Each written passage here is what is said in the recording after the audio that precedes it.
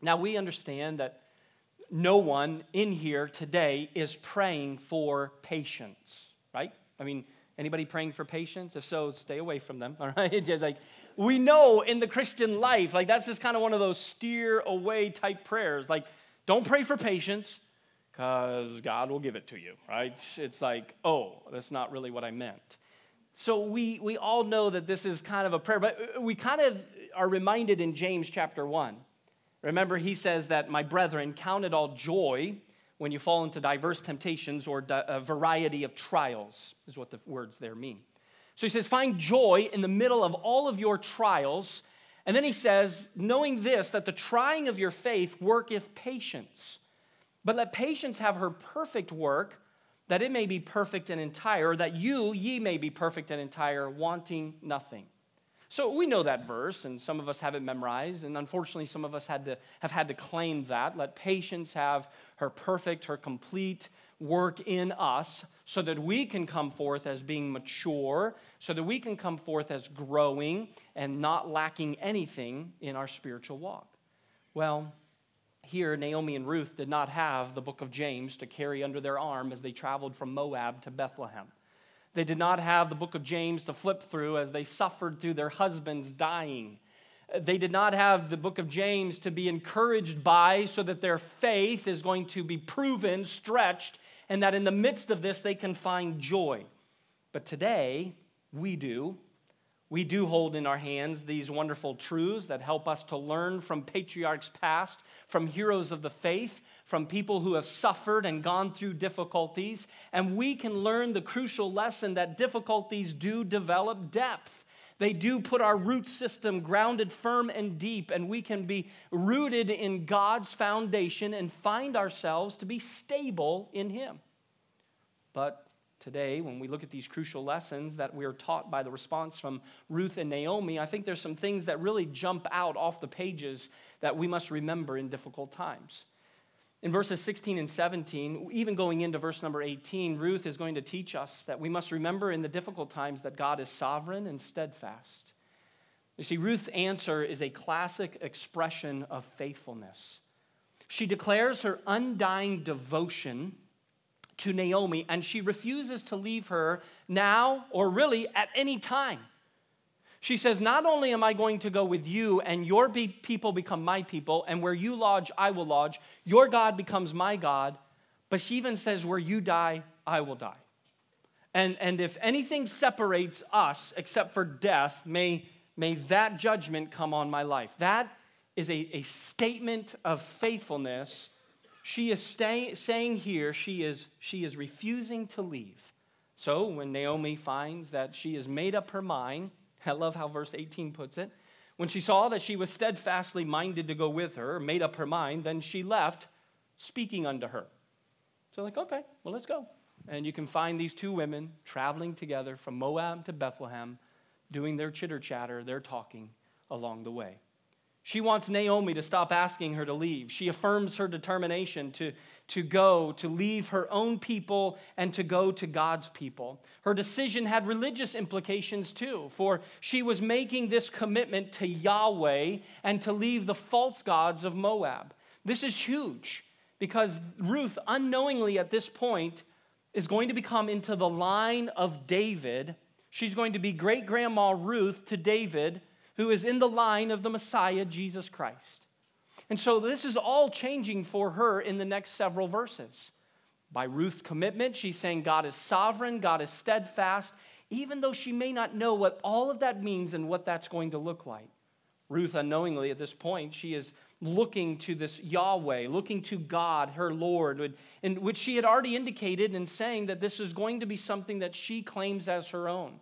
In Ruth chapter 2, verse 12, we'll see this in a few weeks.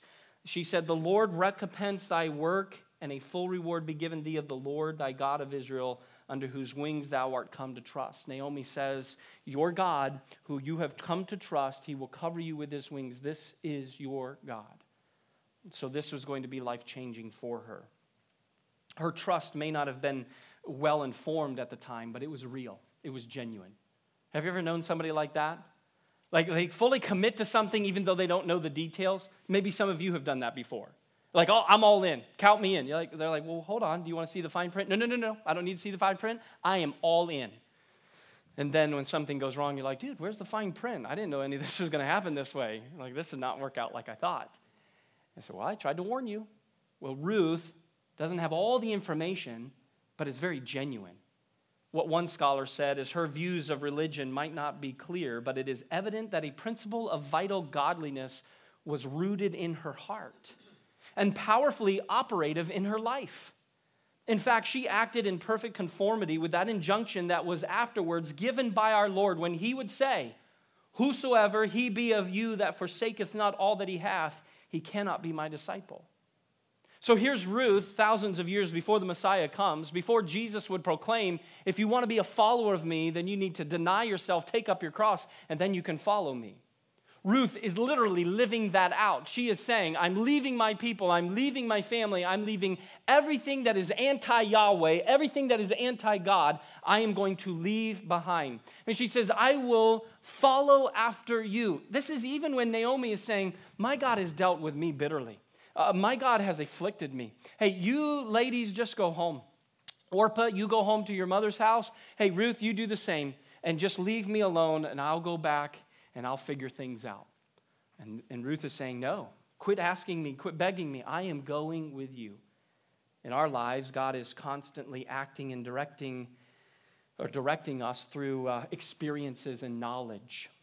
Some of you have some experiences in life with disappointment. The question we must ask ourselves is, how do I generally cope with disappointments? What has become my pattern of response with disappointments in my life? There are some of you, if we had knee-to-knee conversation at a coffee station, drinking our coffee, looking face-to-face, and hearing each other's story, some of you could list one disappointment after another. Some of you could share heartache. Some of you can share some really crises and tragedies in your life. Some of you have some hurt and pain that you're still carrying with you today. And so I have no doubt that we've all faced some difficulties and disappointments. But the question we have to ask ourselves is, how do I generally, what's my norm, what's my MO in responding to disappointments? Sometimes our natural way of response is to become closed, or to become angry, or to really shut everybody else out. Sometimes our natural response is to question God immediately. Sometimes our natural response is going to become insecurity.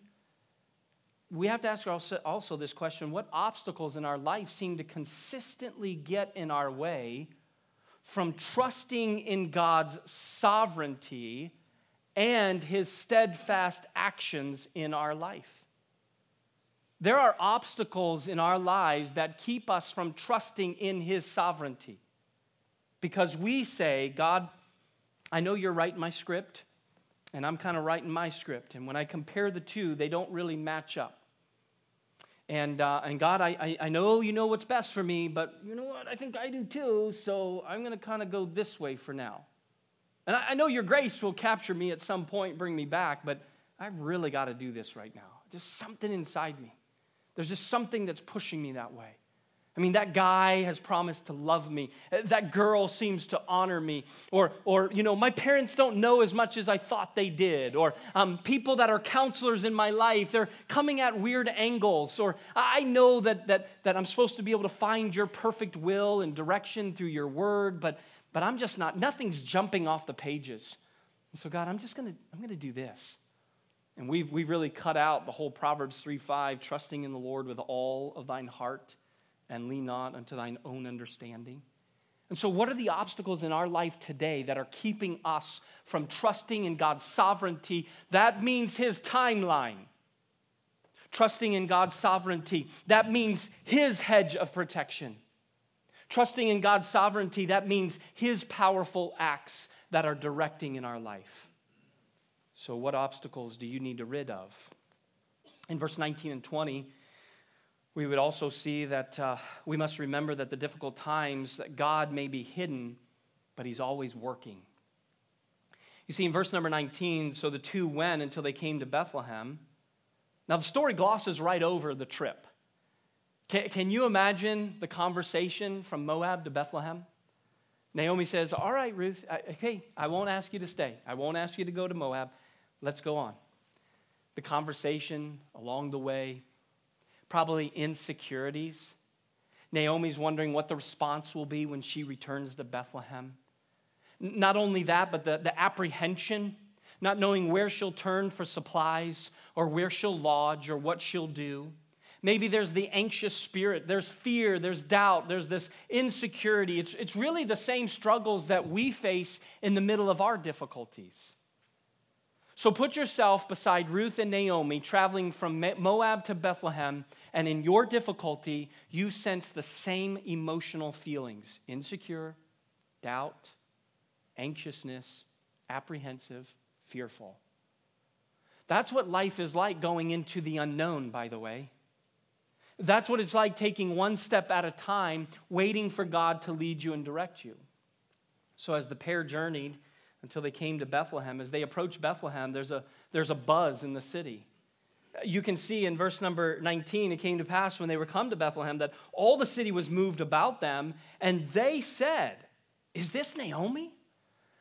Now you'd say, wow, the whole city of Bethlehem. One of the things that we can see when we study these words here in the Hebrew is going to be the gender that they refer to. And the word they is referring to the feminine gender. And so it's speaking of the women. So it's the women who notice Naomi's return, and it's the women who talk. One Bible scholar put it this way. He said it's all the gossips were saying, "Is this Naomi?" So you can imagine they walk into Bethlehem. They're in the gates there. They walk by the men of the front gates, and they come into the city, and all the women notice. That looks like Naomi, but it's been 10 plus years. Is that really Naomi? Who's with her? That looks like a Moabitess woman. And so all of a sudden this talk begins. They do ask the response, "Is that you, Naomi?" Notice how quickly she responds, "Don't call me Naomi. Don't call me pleasant." She says, "Call me Mara, for the Almighty hath dealt very bitterly with me."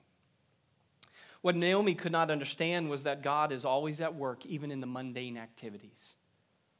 Also, Naomi has to remember that she and Elimelech are the ones that walked away from God's people and God's blessing to go to the enemy of God, to go into Moab and to stay for a little while, which became a lasting effect, which then 10 plus years later. You know, our lives are filled with interruptions, inconveniences, frustrations, and unexpected events in our life, aren't they? Let me list that again. How many of you ever face interruptions, inconveniences, frustrations, and unexpected events? You're like, that's my life. You know, that's my to-do list Monday through Friday this next week. Things break, accidents happen, the phone rings when we climb into bed, traffic makes us late. Just when we don't need another added expense, one of the appliances breaks, and we're like, it was on its last leg anyway. You know, I always thought it was weird when the dryer would go boom, boom, boom, boom, boom, boom, back and forth, but I thought it could last another 10 years. We have unexpected illnesses that change our carefully crafted plans. How many of you have ever been on vacation, well laid out, well planned, and you're getting ready for a big day on vacation, and all of a sudden, 1:30 in the middle of the night, you hear, bleh. You're like, I hope that's not what I think it is. As you walk down the hall of your rented room or rented house, you squish, squish, squish into something you did not want to know about. And all of a sudden, your well-laid out plans have been interrupted by that little demon called your child. I told you not to eat that package of Twizzlers at midnight. They hid it anyway. I could go on with example after example, and you probably could too. The problem is that I usually handle these situations, poorly. I'm just going to be transparent here. Sometimes I react with frustration. Sometimes I can get a little angry. And by the way, quit looking at me like that, because I know you do too. Because I've heard your horn on South Florida Avenue. Sorry, I was going the speed limit. Don't honk at me, all right? Sometimes we react like a little kid, and we want to stomp our feet and say, life's not fair. You know, I'll blame others for inconveniencing me. I'll look at that child and say, you've messed up our schedule. I'll look at a spouse and say, why now? I'll look at the inconveniences and say, why is this happening? And too often we throw our own pity parties with all of the difficulties that are happening in our life. And how quickly we forget that God may be hidden, but he's always working. And he's always at work, even in the midst of our struggles, even in the problems of our life. God is working behind the scenes to stretch me, to prepare me, to chisel me, to be more like his son, Jesus Christ. But the problem is we don't want to be stretched. We don't want to be chiseled. We don't want to be taught that. So God, please just let me enjoy my 5 days of vacation without any interruptions. And so often we throw our own pity parties and we forget about God. C.S. Lewis said this, God whispers to us in our pleasure. He speaks to us in our conscience, but he shouts to us in our pain. Sometimes in the moments of our frustrations, in the heaviest of difficulties, we just need to be quiet to hear God shouting in the midst of our pain. He doesn't leave us. He doesn't forsake us. And Naomi has totally forgotten that. Naomi is saying, God has dealt with me bitterly. Don't call me pleasant. There's not a pleasant bone in me. I am so bitter to the core right now. And that's where number 3, we may be damaged by our past, but we can definitely be healed. You can almost sense the bitterness that is oozing out of Naomi, like a fresh scar letting out the infected pus of a recent wound. That was gross, wasn't it? I wrote that this week and I thought, that's a gross statement. But you're right, bitterness is gross. In that statement, some of you were like, ooh, pus. But it's the word bitter. That's the grossest. You see, bitterness gets down to the very core, and then it has this cause and effect. We want to excuse it because we have good reason. And the truth is there's stories of grace all around this auditorium, and your lives have been so damaged. Your lives have been hurt. You could tell us and show us the battle scars. And you may be looking and saying, this is nothing of my doing. I am suffering the consequences of somebody else's decision. I have 2 friends right now who live up north, and both of them, guy and a girl, both of their stories are very similar. They have suffered through infidelity in their marriages. And by God's grace, these individuals showed forgiveness, and then it happened again with somebody else. Now, these 2 people are not connected in any way. It just happens that I've got 2 friends, same city, same state, and they face the same story. And then again, so there was this thought of remorse and repentance, and okay, we can work this out, and so there was again this movement of grace. That there was a lot of scars, there was a lot of damage, and they were moving forward, and then it happened a 3rd time. I'm just thinking as I'm praying with them and counseling them and guiding them, and finally, pregnancy happens outside of the marriage, and finally, divorce is where it heads based on the other people's decision. And so as I talk to these 2 friends and pray with them and counsel them and walk through this with them, I'm reminding them, don't let bitterness take root in your life. And it's been a pretty incredible journey for both of them to see that there is no bitterness. Hurt? Yeah. Damage? Yes. Scars? Galore. Regrets? Probably so. But God's grace has healed them and continues to heal them to where they're finding renewal in Jesus Christ, where they're finding healing from God their Father, where they're finding stability again in their life. Oh, trust is probably out the window. How can they trust anybody ever again apart from God's grace? And so when I look at those stories, I think of in our lives. Some of you have tragic stories to tell, and you may be damaged by your past, but you can be healed.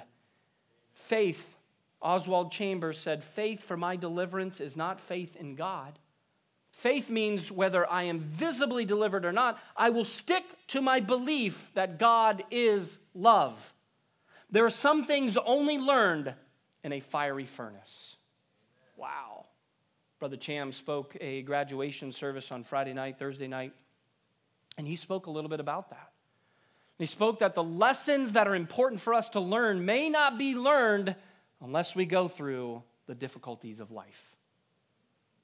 You see, we can be healed through them, and God shapes us and helps us to be used by Him to help somebody else later down the road.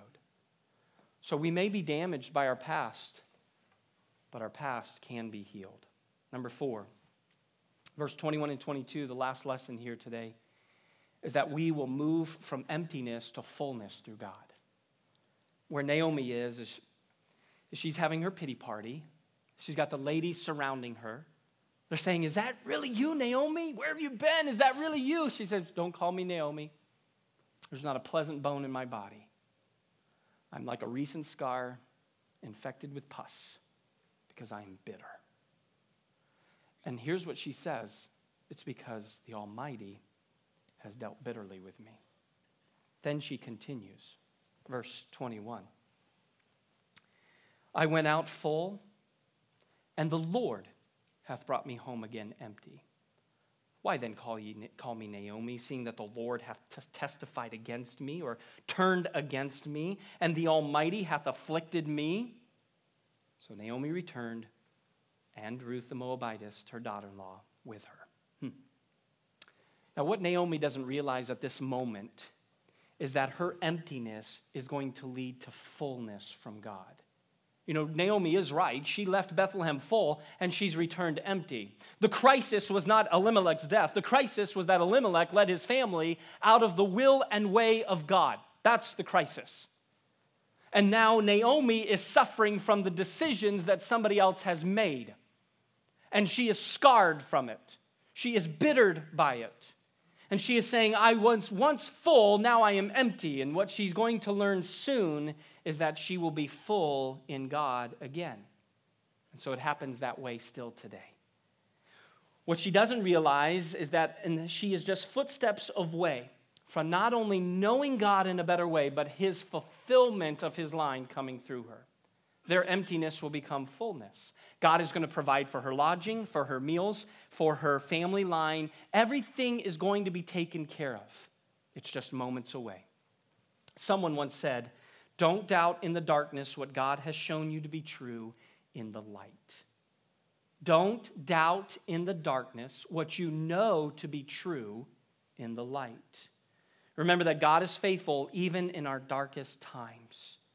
We do not know the outcome, nor do we know the duration, but we must always trust in God's work. Don't think that you can do this on your own, folks, because we can't. We can't do this on our own. Naomi's partner in Ruth was not what gave her the energy and focus to be able to face this, although Naomi would be a help, or Ruth would be a help. Her emptiness was going to become fulfilled by God Himself. And so our darkest moments, our difficulties of life, they need to be have complete reliance on God and only God. The individuals in here who are followers of Jesus Christ, you find great comfort and confidence in that. You know that your dependency and reliance comes on your personal relationship with Jesus Christ. And that's where you get your strength, your energy, and your focus. It's what pushes you forward tomorrow. It's what sustains you today.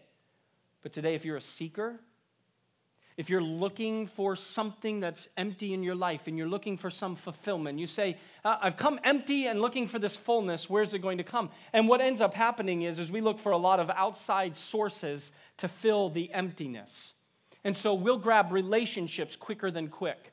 And we don't have to have love. Infatuation will work at that moment because we're just looking for some type of fulfillment and to get rid of our emptiness. Sometimes we turn to other sources and we try to use that to fulfill us. But if you do not have Jesus Christ in your life, today I'm here to remind you that Jesus loves you and He wants to be your Savior. He wants to take your emptiness and bring you fulfillment. We were even reminded in the teachings through the Gospel of John when Jesus said, "The thief cometh not but for to steal, kill, and destroy." Then he said, "But I am come that you might have life and that you might have it more abundantly." You know what the literal translation of that is? That you might live it to the fullest. He says, I want to give you life and that you might live that life to the fullest. If the tragedy happens when you're taken away from this earth without knowing when that moment could be, what will you say when you get to the other side of eternity? Well, God, I sat in a pew on Sunday morning. I gave in the offering on a Wednesday night. God, I got baptized in a tank of water.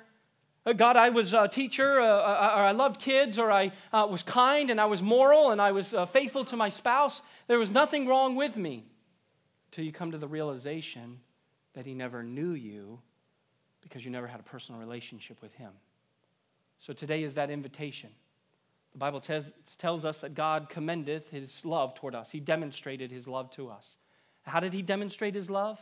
Not by just the words he would say, but by the very act of sending his son, Jesus Christ, to die for us. The verse says that while we were yet sinners, Christ died for us. That's personal. The Bible tells us, for whosoever will call upon the name of the Lord shall be saved. For with the mouth confession is made, with the heart you believe. And that moment can be today. So seeker, don't walk away empty. Walk away being full. Now, as we started the message at the very beginning, we all realize that we don't want to go through difficult times, but we still do. And at this point of the study, we're really wondering, is this all that this is about? No, it's not, because Ruth chapter 2 is going to introduce a 24-hour period of incredible blessing. The story has been built on the bad things, one after another, as it is now going to continue to point to the faithfulness and loyalty of God. So these ladies are about to experience what they are going to describe as a God moment, a God movement. And the trying of our faith, it works patience. It develops this patience in us so that we become mature, that we can lack nothing in this journey. So the trying of our faith develops this patience, and so let patience have her full effect in you so that you can be complete, lacking nothing. The last thought is let difficulty develop depth in you today. Father, I thank you today for reminding us with the lessons that are learned by Ruth and Naomi. One focus helped us to see that God is sovereign and steadfast, and that the scars of life can be healed. One helped us to see that they go from emptiness to fullness, and that when you're hidden, you're always still at work. Father, I don't know how you want to deal in our hearts today as believers or followers of you, but I just pray that in these moments of application and invitation, that you'd use this time to help us to take next steps in our spiritual life. In Jesus' name, amen.